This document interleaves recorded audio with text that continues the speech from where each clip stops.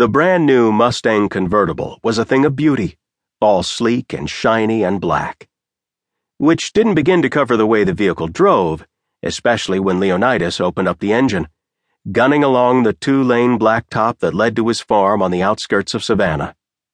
The car clearly possessed enough horsepower under its hood to power a small third-world country. Well, perhaps that stretched the truth, but it felt that way to Leo, a man who was pushing 2,600 years old, who'd grown to physical maturity astride a real horse, and had witnessed the advent of steam and electricity and nuclear power. He was also a man who rarely indulged in modern luxury or vanity, and who still preferred his stallion Virtue to any motor vehicle. Yes, the sports car was a true aberration for someone as, well, Spartan as himself, but Leo still beamed with pride and turned onto the driveway of his Savannah home. As he pulled up in front of the compound, he found Jamie Angel on the parking pad, busy washing his pickup truck. He turned, hose and sponge in hand, then dropped everything, including his jaw, as Leo parked the sports car.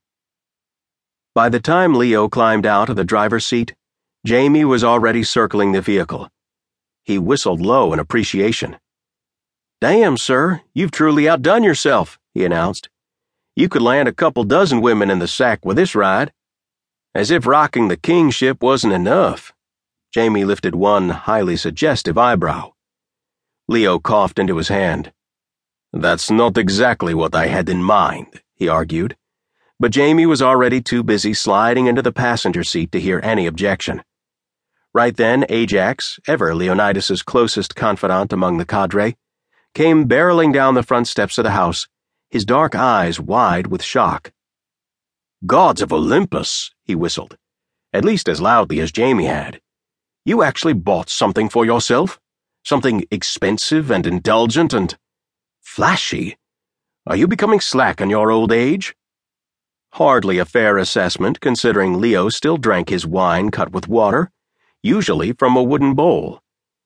He even disavowed his own garden tub because he feared it would make him too soft. And Jax had the gall to actually smirk at him, gloating with undisguised satisfaction. "Soft, that's what I'd call this kind of thing," Jax pronounced.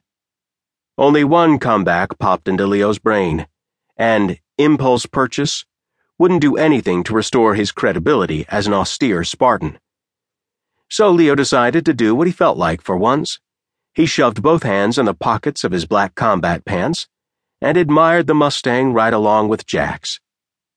After a silent moment of shared adoration, Ajax looked up, a gleam in his dark eyes. "Midlife crisis car, huh? Never saw it coming, especially not from you, Commander."